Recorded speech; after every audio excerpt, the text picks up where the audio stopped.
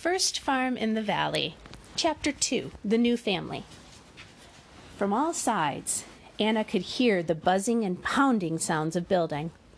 On the roof of a small, newly built house, her father was helping their new neighbor, Mr. Olszewski, put on row after row of shingles in neat, tight layers. At one of the side walls, Jacob sawed away, cutting out the spaces for windows. Beyond the house, in the direction of their farm, she could see Franciszek, Barney, and Pauline helping the older Olszewski children. Some of these names are going to give me a challenge. Using Father's 2 teams of horses, they were hauling logs from the edge of the woods to a spot where the barn would be. Mother was stirring something in a large iron pot that sat on 3 legs over a glowing fire. Mary worked at a stump nearby, cleaning and chopping carrots and dropping them into the pot as soon as they were ready. Anna's job was to watch her little brothers, with Susan Olszewski to help her. There was no Mrs. Olszewski. She had died more than a year ago, before the Olszewskis moved to Dodge. They had come from Poland and to America at the same time as Father, but had lived in Canada for 10 years. The sun moved higher into the sky until it was almost overhead. From his perch on the roof, Father squinted up at it. "Is that soup ready yet?" he called down from the housetop. "Another few minutes and it will be," answered Mother. "Then I guess it's time to stop." Slowly, he and Mr. Olszewski made their way to the edge of the roof and stepped cautiously down a rough pole ladder. Anna wanted to climb that ladder and go sit on the top of the house, but she didn't think Father would allow her. "Come, time to pray and eat," Father called loudly. As soon as they were all standing around the bubbling pot, Father began the Angelus, chanting the words in his deep, mellow voice. Back and forth went their musical prayer, with Father and Mr. Olszewski starting off each verse and Mother leading the rest in her answer. When they had finished, Mother gave the soup a last stir and tasted it. "It will do," she said, and began to ladle big portions into the tin bowls and cups that were waiting on a stump nearby. Father and Mr. Olszewski took their bowls and big chunks of bread and went to sit under the shade of a maple tree that was still covered with thick clumps of golden leaves. The children followed, balancing their bowls and cups so as not to spill them. Last of all came Mother, carrying her bowl and walking slowly so Julian could keep up with her by clutching her skirt and stumbling alongside. Father smacked his lips. "Nothing like good cabbage soup to fill you up." "There's plenty more," said Mother, as she cautiously blew on a spoonful of soup before popping it into Julian's mouth. Anna dunked her chunk of bread into the soup and then sucked it into her mouth. The soup-soaked bread slid down her throat as smoothly as pudding. They ate and ate until the pot was empty. With a satisfied sigh, Father leaned back against the tree trunk. Mr. Olszewski made a move to get up, but Father motioned him back. "Sit a while yet. There's only a row or 2 of shingles left to nail down. We should have no trouble finishing most of the barn before dark with all these helpers." He glanced around at all the children. Mr. Olszewski looked overcome. "I surely do appreciate your help," he said. "Would have taken us till the snow flies to do it all on our own." "We're just so glad to have neighbors in this direction," said Mother. "I won't worry so much when the children take the sheep or cows to pasture back here." "That's right," thought Anna. "Now we have neighbors on every side of us." To the east lived the Jezuskis and the Glinzinskis, and beyond them, the Dorowas. On the south side of the house lived the Volsky family. Father always said, "Yeah, that Volsky, he knew we had a good place here. He came right on our heels." Next to the Volskys lived the Tushners. They spoke with an accent, using different words, and Mother had once to explain to Anna, "That's because they come from Bohemia." Last, the Serzens had moved on to the farm west of them, and Anna had been delighted because Julia Serzen was the same age as she was, and now she had a friend to play with besides her brothers and sisters. West of the Serzens lived the Vikas, the Kowalskis, and the Zawitskis. "Imagine," exclaimed Father, "you'll be the 14th family in the valley. Who would have thought it when I came here 12 years ago, and not a house around, except Mr. Latches at the head of the valley. And even his family was afraid to live here because he was gone to the war." Father's eyes took on a deep, faraway look as he remembered those days. Anna could see that he was as happy as Mother about all the new neighbors, but she could also tell he was proud to have started the first farm in the valley. Father stood up and stretched. A snooze would feel good right now, he laughed, but Bridget would never forgive me if I didn't get those shingles on tight. She won't want to have any rain coming into that snug little house, so I guess it's back to work.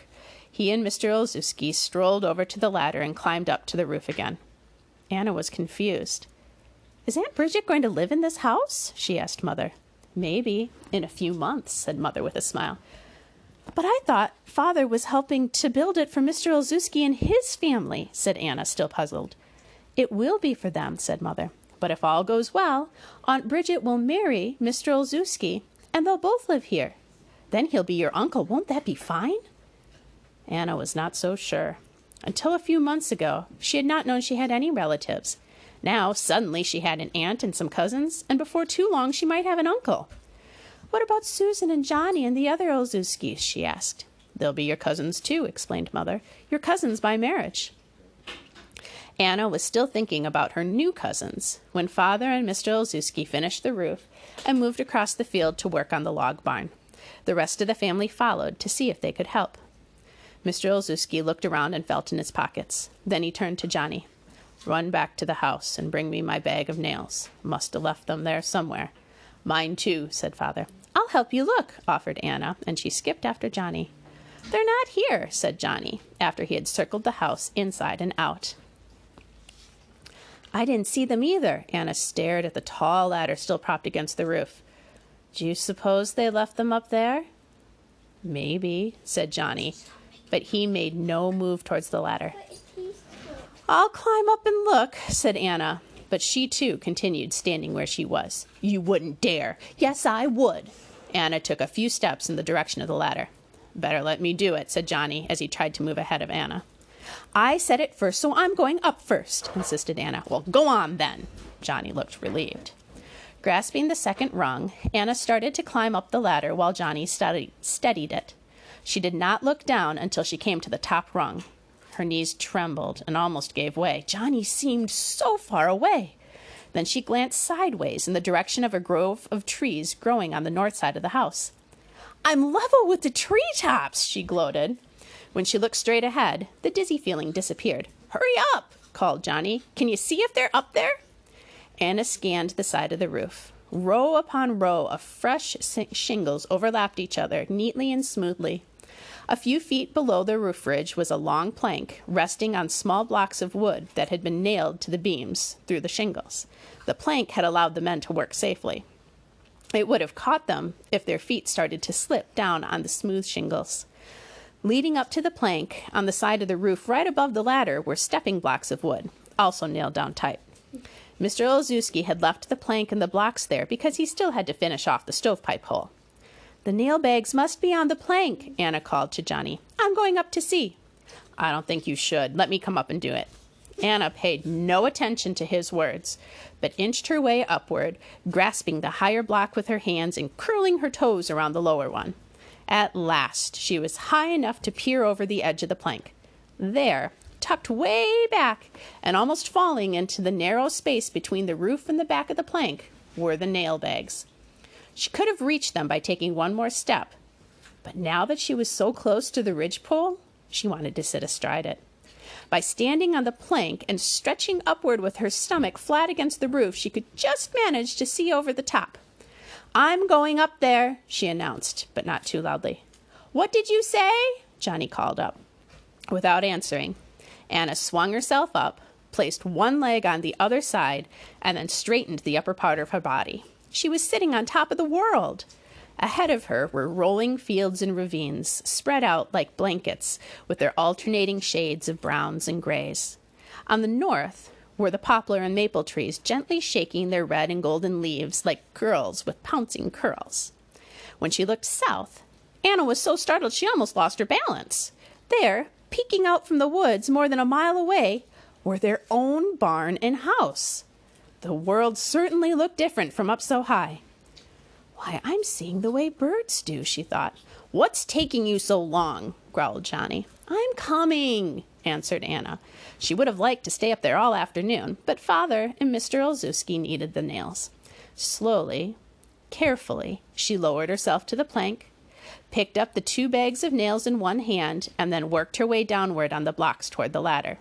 When she came to the last 2 blocks, she hung on to the upper one, but let her feet slide loose from the lower. With her toes, she felt for the ladder, but all they encountered was empty space. "Where's the ladder?" she shrieked. "Would Johnny have been so mean as to take it away?" "Little to your left," shouted Johnny. Right. At last, her toes touched the first rung, and she clambered down, handing the nail bags to Johnny as soon as she could reach down to him. Hardly had she stepped off the ladder when Franziska came running around the corner of the house.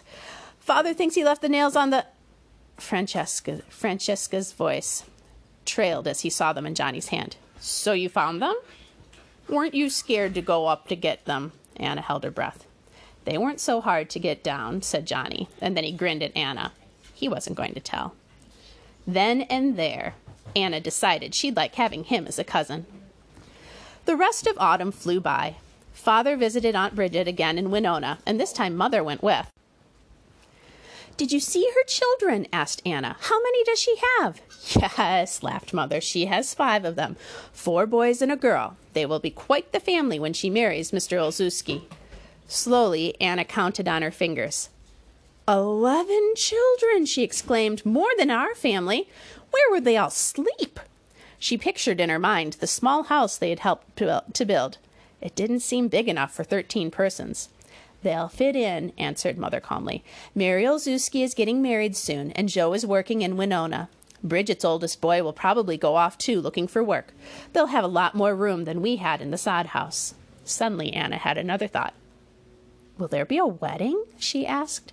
Last summer, they had all gone to a wedding in Dodge, and she had watched the dancing until she had fallen asleep. From what she had seen, she liked weddings. "Yes," laughed Mother.